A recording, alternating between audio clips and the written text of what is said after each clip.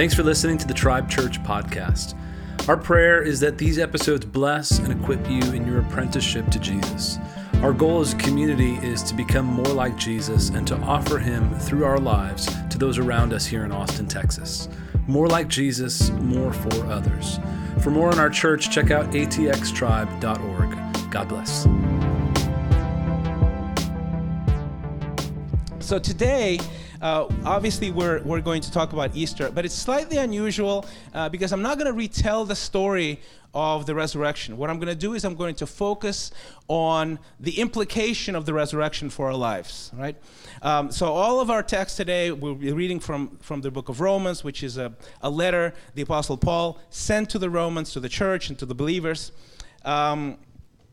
But before we start reading this Romans 8, because it really helps it frame it, I want to say congratulations to my buddy Mauricio Quiroga, who got baptized a little bit over a week ago, 8 days ago. He's sort of the newborn of Tribe. And Mauricio, he's Chilean, as I am, half Chilean, half Russian, right? And so Mauricio and I, we'll hear from him a little bit later. But it was just such a joyful baptism. And we, in our small group, all of us rejoiced together. And it was just transformative. And the reason I bring him up is not only to congratulate him, because that's the illustration of this whole idea of the resurrection, right? You know, when we met first, Mauricio actually reached out to me via email, found me on LinkedIn, and he sent me this sort of now legendary subject line, right, of somebody who does his research. You know, that's how we're different. We're brothers from another mother, but I don't do that kind of research. He's more of an engineer type, right? So he sent me this research saying, hello from Chilean, exile, 53-year-old musician, economist. Like, and to be honest, how can you not open an email like this, right, and respond? I want to meet this guy, right? So apparently he's my doppelganger, and we had breakfast, and we went on a date with our wives, and we got to know each other, and that's how the whole story started. And yet, you know, right? You know, as you get to know each other, you get to know each other on a high level first, right? Like just with any relationships, and then when you start really to get to know each other and become friends, you start seeing and sharing some of your pain. And that's sort of what happened naturally in our friendship, is that, you know, eventually Mauricio said, you know, this is what's weighing on me. So I'm going to stop there and read this because it's a great illustration of all of our conditions, right? Here's what it says in Romans 8, verses 22-23. We know that the whole creation has been groaning as in the pains of childbirth, right up to this present time. Not only so, but we ourselves who have the first fruit of the Spirit, groan inwardly as we wait eagerly for our adoption to sonship, the redemption of our bodies. So this is all about the resurrection. This is all about Easter. And behind sort of this fancy wording, you know, it's very sophisticated wording here. There's so much substance that can be transformative to all of us if we understand what Paul is talking about, right? What he's saying is that creation, there's only two things from a Christian perspective. There's two things in the universe. If you zoom out, you zoom out of this hall, the city of Austin, Texas, North America, the planet, the universe, and you zoom out all the way out, there's only two things you will see. One is a creator, and two is a creation. Everything else. So if you are not God, hopefully you don't think you're God, you are creation. And what this scripture is saying is introducing this concept that all of creation, including all of us, were groaning as in the pains of childbirth. All of us feel this not enoughness of this life, right? The heaviness of existence. No matter how successful you are, how full of friends your life is, how relational you are, how flourishing you are, there's always part of you that will be groaning. Always part of you that will be groaning. And what he's saying here is that he's not talking about people who are not Christians. He's talking to Christians here. He's saying, even the people who are Christians, we are groaning, but we have this one difference between the groaning of a Christian and the groaning of somebody who hasn't developed a relationship with God yet. And the difference is that we are the first fruit of the Spirit. We have something that we look forward to, something that we have a certainty in. and we'll unpack this in 1 second, right? I think most of us will agree, if you lived on planet Earth, not only in Austin, not only in Texas, America, but worldwide, that it's been a rough couple of 2 years, right? Like 2021. And then we go, okay, COVID seems like it's easing up, right? And then sort of things go south in all different ways, right? Do you get a sense that, can we catch a break here? Like just one good year with not very eventful, at least, you know? So year 2, we start looking at World War III, great. Who in maybe ironically or sarcastically said, can we have COVID back as an alternative? I did, there's a war going on in Ukraine and Russia. I've lived in both countries. Like, I'm really heavy-hearted. This whole season has been really rough for us as a family, right? And we have 2 kids who were born in Russia and 1 kid who was born in Ukraine. So it's just a rough 2.5 years going into the 3rd year of rough year. So what is the reality here? And that's what we're going to unpack today. There's a famous book called Progress by Johan Norberg. And Johan Norberg, what he did is he did this research, and he basically picked 10 different metrics in the world and tracked them through time, right? Are things better or are things not better? So here's what he tracked: food, sanitation, life expectancy, poverty, violence, environment, literacy, freedom, and equality. On a global scale, every single of those metrics, things are better now than they were before in humanity. Every single one of those. As a matter of fact, we are at an all-time high in the history of humanity of all these qualities of life, all of these dimensions. Things have literally not ever historically been better. We live even although we see conflict and war and violence, on a global scale, we see the most peaceful time in the history of humanity. In the last 20 years, half of the world's population has been lifted out of poverty. Half. In the last 20 years. Let that sink in. In the last 20 years, 50% of humanity has been lifted out of poverty. And because we don't have that much of a perspective, it's called, there's a term that I love, it's called historic snobbery. Historic snobbery is that you think from your angle on the last decade or 2 or 3, and that's how you see all of history, right? But what we forget is that 100 years ago, what we now consider the most prosperous civilization in the history of humanity, which is Western civilization, right? Western Europe, Canada, US, all of that, the West, the collective West, including some other countries in Asia, Southeast Asia. 100 years ago, which is what? 1.5 human lives, right? 100 years ago, most of the population in those territories that we now consider a wealthy West lived on under $2 a day. 100 years ago. Compare that to thousands of years of human history. So the last 100 years, the blink of an eye historically, has been the most exciting times in the history of humanity on these levels. And yet, we're looking at physical dimensions, right? Physically, we see the greatest improvement in human history. But if you measure other dimensions, spiritual dimensions, things are different, right? For example, if you measure the level of happiness, right, just people responding, I'm happy, in the US, it has been in decline since the 60s, nonstop, in decline, constant decline. Mental illness, anxiety, depression, bipolar, all kinds of other things, has been skyrocketing in the last 20 years. So have meds to treat those conditions, right? The sales of medicines designed to treat those conditions have skyrocketed. And here's why. You and I are not just physical beings.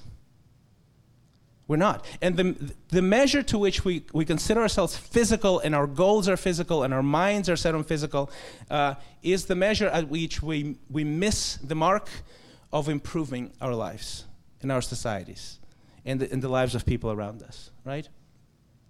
And this is what Paul is talking about, and we'll talk about it in a second. This is the big problem. This is the big problem. Our brain gravitates towards the negative. Who here has watched the Oscars? Raise your hand. If you haven't watched the Oscars, raise your hand. What do you know about the Oscars this year, even if you didn't watch it? Okay, so think about this. The ceremony watched by billions of people that celebrates the height of storytelling in humanity. The things that we remember is a slap. Is a slap. I mean, that's sad, right? Why is that? It's because it sells. The slap sells. Showing it on media, writing articles about it, Chris Rock and Will Smith and who was right and all these commentaries, it's so irritating to me. They pop up and I go, I seriously don't care. Like, I seriously don't want to give it more than 30 seconds of my attention on the nuances of the slap. There must be more serious things going on in life that we can, give our attention to than the slap. And as a matter of fact, I like movies, and I go, are you serious? Okay, so let me redeem this moment for you for the Oscars. Go watch the movie Coda. Yeah. Best movie, Oscar for best movie. It's an amazing work of art, of storytelling. It's about a deaf family, and one of the members of the family, who is not deaf, wants to be a singer. It's one of the most inspiring, uplifting things I've ever seen in my life. And here's the sad thing. From the Oscars, all we get is a slap and not Coda. Everybody should be talking about Coda, not about Will Smith and Chris Rock. But that describes, in a funny way, perhaps, the human condition, right? So let's read this. Paul uses a term in Romans 8, and we're going to go verse 5 and then verse 11. A term that I'm going to introduce to you and explain to you, and that sort of describes the essence of the problem. He uses a term in Greek called sarx, S-A-R-X, sarx, say sarx. It's nice, right? And that word is translated as flesh. But what he talks about is not just your physical body as being this source of evil, right? What he talks about is your fallen nature. That part of you as a human being that wants to do things that are not good for you, that wants to do things that are against the good for you and other people. That's sarx. And what he's describing is it's the source of groaning of creation, which was explained in the first scripture, right? Creation, including ourselves, we're groaning because we see the fruit of sarx, the flesh. Here's what he says: those who live according to the flesh have their minds set on what the flesh desires. But those who live according to the Spirit have their minds set up on what the Spirit desires. And then if we skip forward to verse 11, it says, and if the Spirit of him who raised Jesus from the dead is living in you, he who raised Christ from the dead will also give life to your mortal bodies because of his Spirit who lives in you. Now, this is deep stuff, right? This is mysterious stuff. This is stuff that we can't really, put under a microscope and describe. This is the deepest truth you can possibly embrace and sort of linger on. Paul is saying, if your mind is set on things of the Spirit that lives in you through baptism, we'll go to baptism next, can renew you, can lift you up, can give you a new life and a new birth through that power. But if your mind is set of the things of sarx, if your mind is set on clickbait stuff, on responding with knee-jerk reactions, of seeking instant gratification, of feeling like a victim, etc., etc., etc., etc., these things do not give you renewal, do not give you a rebirth. What they give you is groaning. Right? This Easter sermon is actually the third part of a three-part sermon, Path to Peace. And in the Path to Peace, what we did is we described that there's a process. There seems to be a pattern to human renewal. And the first phase of it is lament. is accepting, getting in touch with this groaning that is happening all around us and in us as well. And if we get in touch with these feelings, which are unpleasant feelings, and we own them and we meditate on them and we even describe them to people who we trust, then there's the next step, and that's the step of surrender, where you wrestle with the groaning, you wrestle with the pain, and somehow you find hope in something that is universally true. For example, this scripture, that the Spirit, if you set your mind on the Spirit of God, it will raise you from the dead, quite literally. Right? And then after that comes renewal. And that's the process.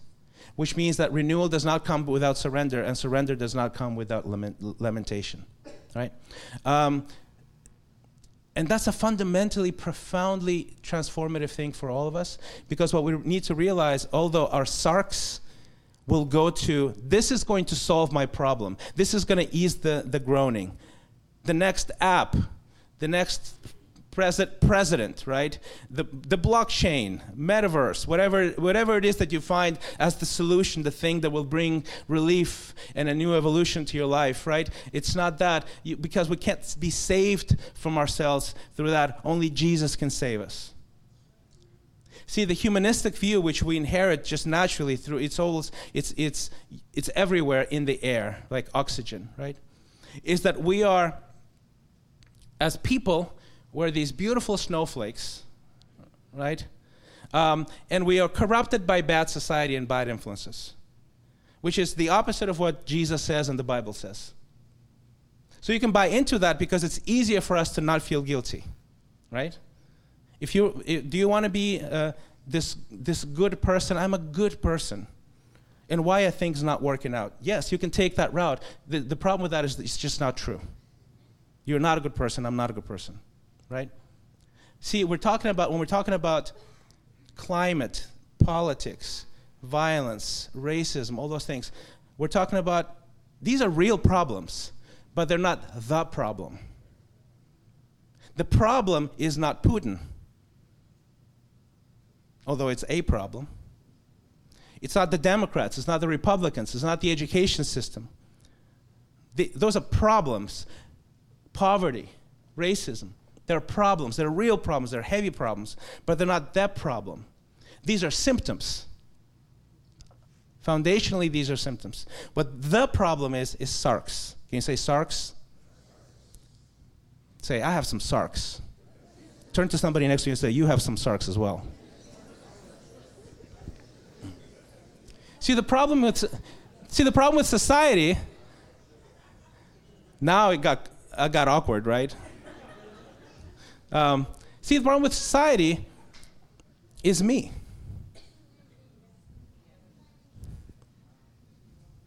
I had the privilege of doing a talk just a couple of days ago at a men's lunch called Toolbox Lunches here in Austin at the Austin Country Club. And it's basically what they do is they serve this really yummy lunch at the Austin Country Club, and they invite a ballroom full of men that are sort of professionals, business people, and they share a story. So they invited me to share my story.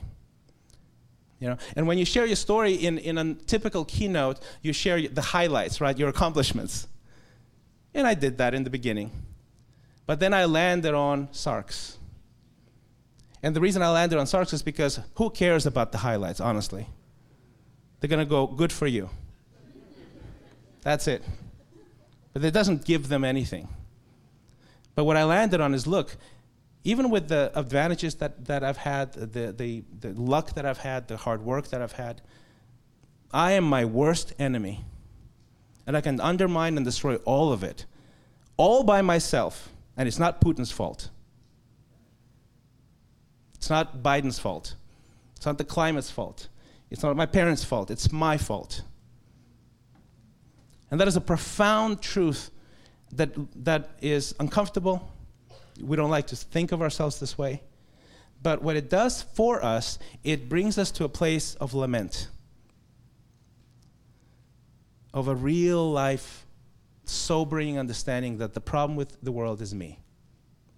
Mauricio and I we started getting together once we had this almost like initial conversation where he expressed, look, I feel like there's so much I need to change.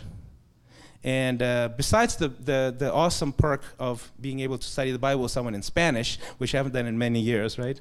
It was just wonderful because I could hear Mauricio's groaning. And I groaned with him, and I go, I know what you're talking about. I've done this stuff. I've experienced this stuff. I've been the cause of so much pain to myself, to other people, to my family, to my closest people, right? And the process of studying the Bible with Mauricio was a process of realigning of his understanding of how to see this world and the source of what is the problem with what the Bible teaches about it. See, what we're talking about, the reason why this Sunday is the highlight of the Christian year is because we're celebrating the one event that had changed the world, the resurrection of Jesus Christ. It is a turning point in history. Even if you're an atheist, a Buddhist, a Muslim, a deist, whatever it is here, how do you call a male witch? Warlock. You're for a warlock.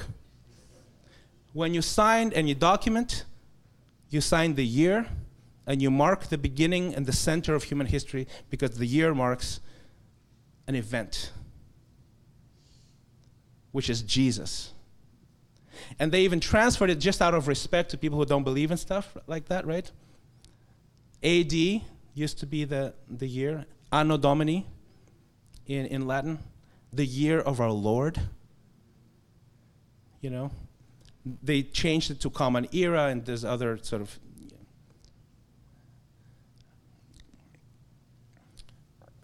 So you can say Common Era, but what does the year mark? Common Era from when?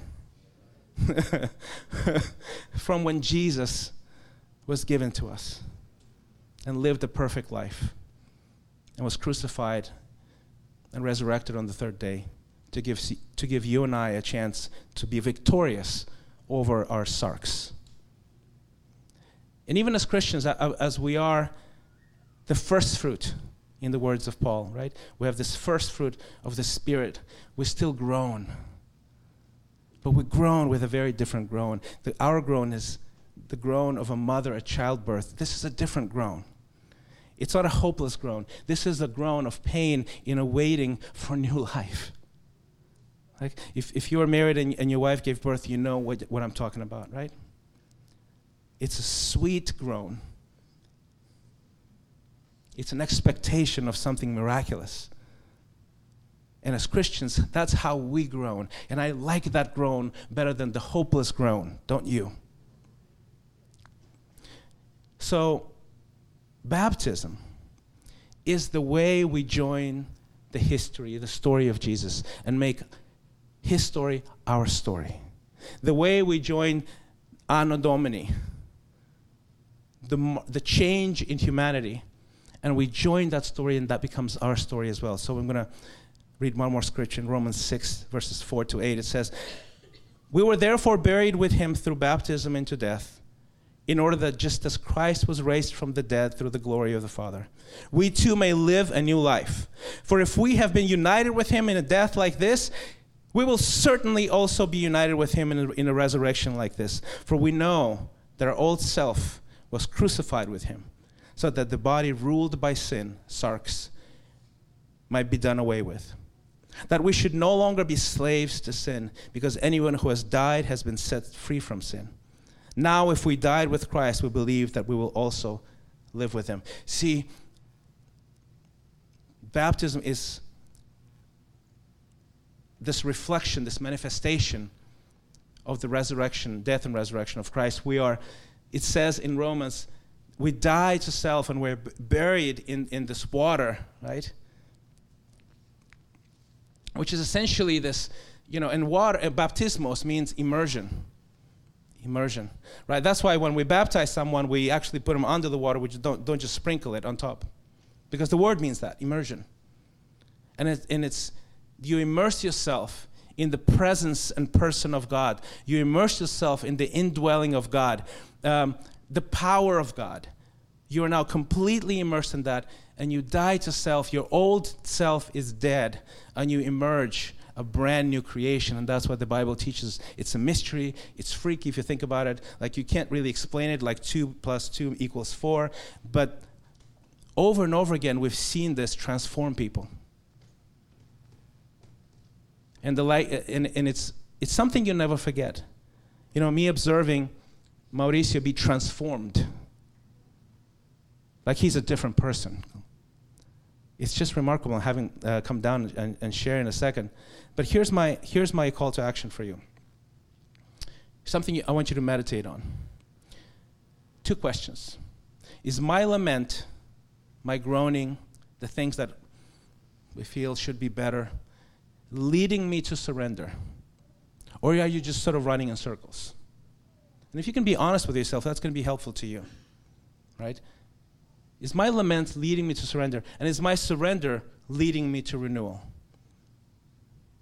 Are you able to go from lamenting and sort of expressing this weight that you have on your hearts into a place of surrender that leads to renewal?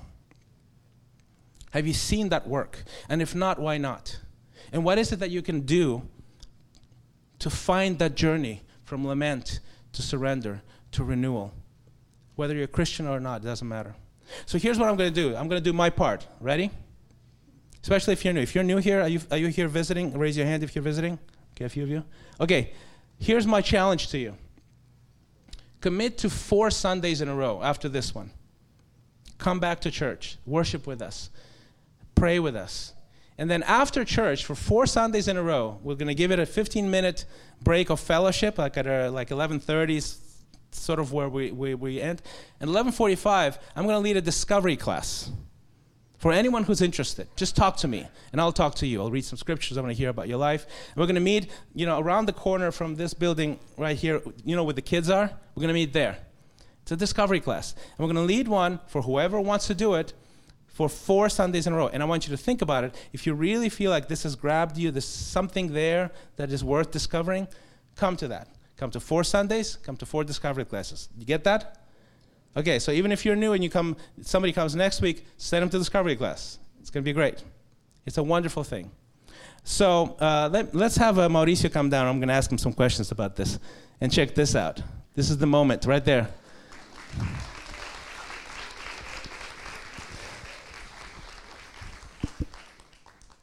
Good morning. All right, so this is Mauricio. Hello. Okay, so when we met, it was remarkable. Can we turn on his mic? Hello. Yeah, there you go. Good morning. When we met, Mauricio, just like everybody else, you ask, okay, what are the broad strokes, right? So it's Chilean musician, economist, all of that. He was you're CEO of a software company. Yeah. It's exciting, high tech, machine learning, geeky stuff, right? And then lament. Yes. After we got to know each other a bit. So tell us about the lament. What was it? How did it feel to you? Well, I start to talk with Christian, and suddenly he start to recognize when somebody's in a crazy state of mind that I was in those days. It's funny now, but it was terrible because I make this declaration: nobody will stop me. So I put a sign in my computer. Nobody will stop me. So my son, my wife start to tell me, you know what? Stop this. And I yell at them. Nobody will stop me because I will be like, I don't know, Jeff Bezos, whatever, no? And then a Christian told me, I can see your pain. I can see that you are not in a good path. So I suddenly discovered that Christian taught me how to talk with God because I'm coming from a totally atheist path, no? So put a candle, start to talk with him, and I start to say to God, why this is happening to me? I'm a good father, I'm a good person. Why God? And and he told me, I have been always there for you, always.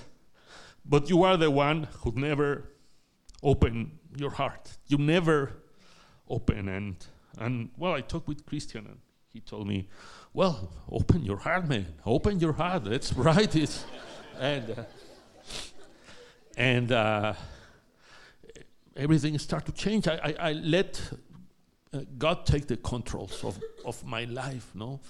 And my good friend Robert Gunn told me, you know what? I let God to take control. So tell me, how is that, man? So that's surrender, right? Yeah. So okay, so tell us what are some of the specifics? Like, you come from an atheist background. Yes. How does the process of surrender? What is it?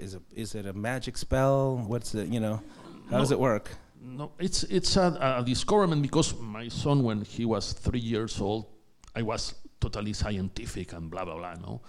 And he told me, you know what, Father, what that tree is so beautiful. He's there, Matthias, and he was 3 or 4 and and I said, you know, Matthias, what happened is the chloroplast and the, oxygen and carbon dioxide and blah. No, and he was mad with his little car, yellow car. He loves yellow, and he said, no, white is so beautiful. So he broke my mind there, and I have no explanation, no scientific. So I always start to be with God in a way, but the huge like hit on my head when what Christian invited me. Hey, I made a service, and I said, oh, this guy is cool. I like him. He's intelligent. And, okay, I will go there to your service. And he talked about the ripple effect. I was sitting over there.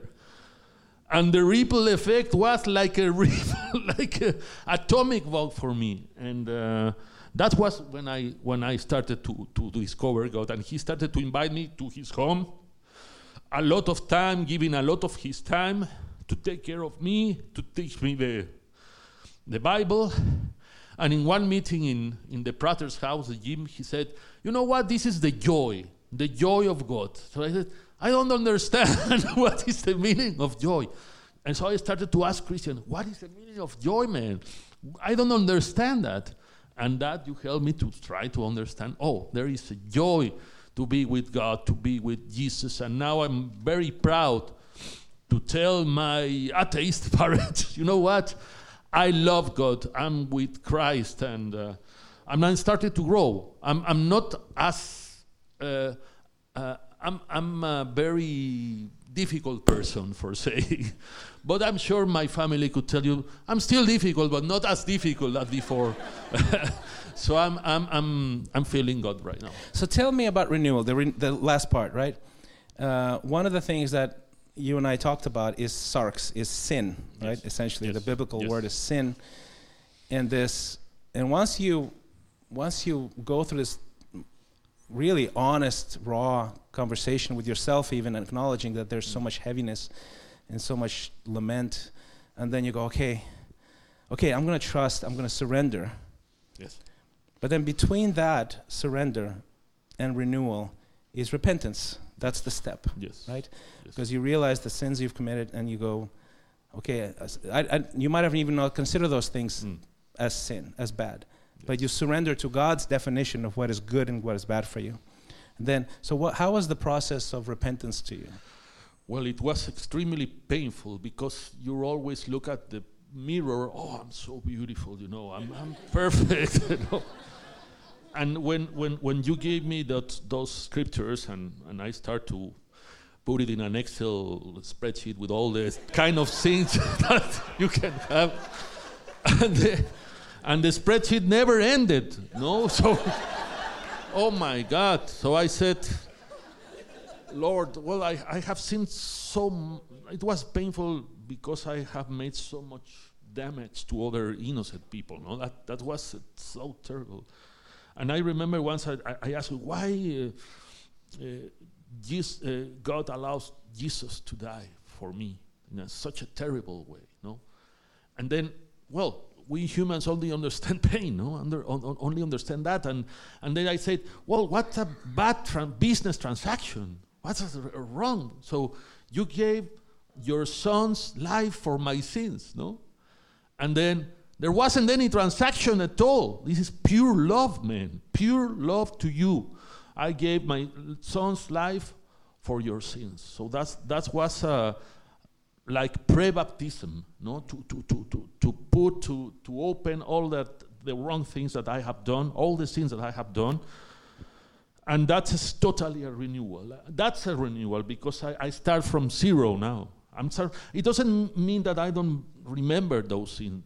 It means that now I have the unique opportunity to change myself, to be a different person, and to follow the instructions that are coming there, and have complete trust in Jesus and in God. Okay.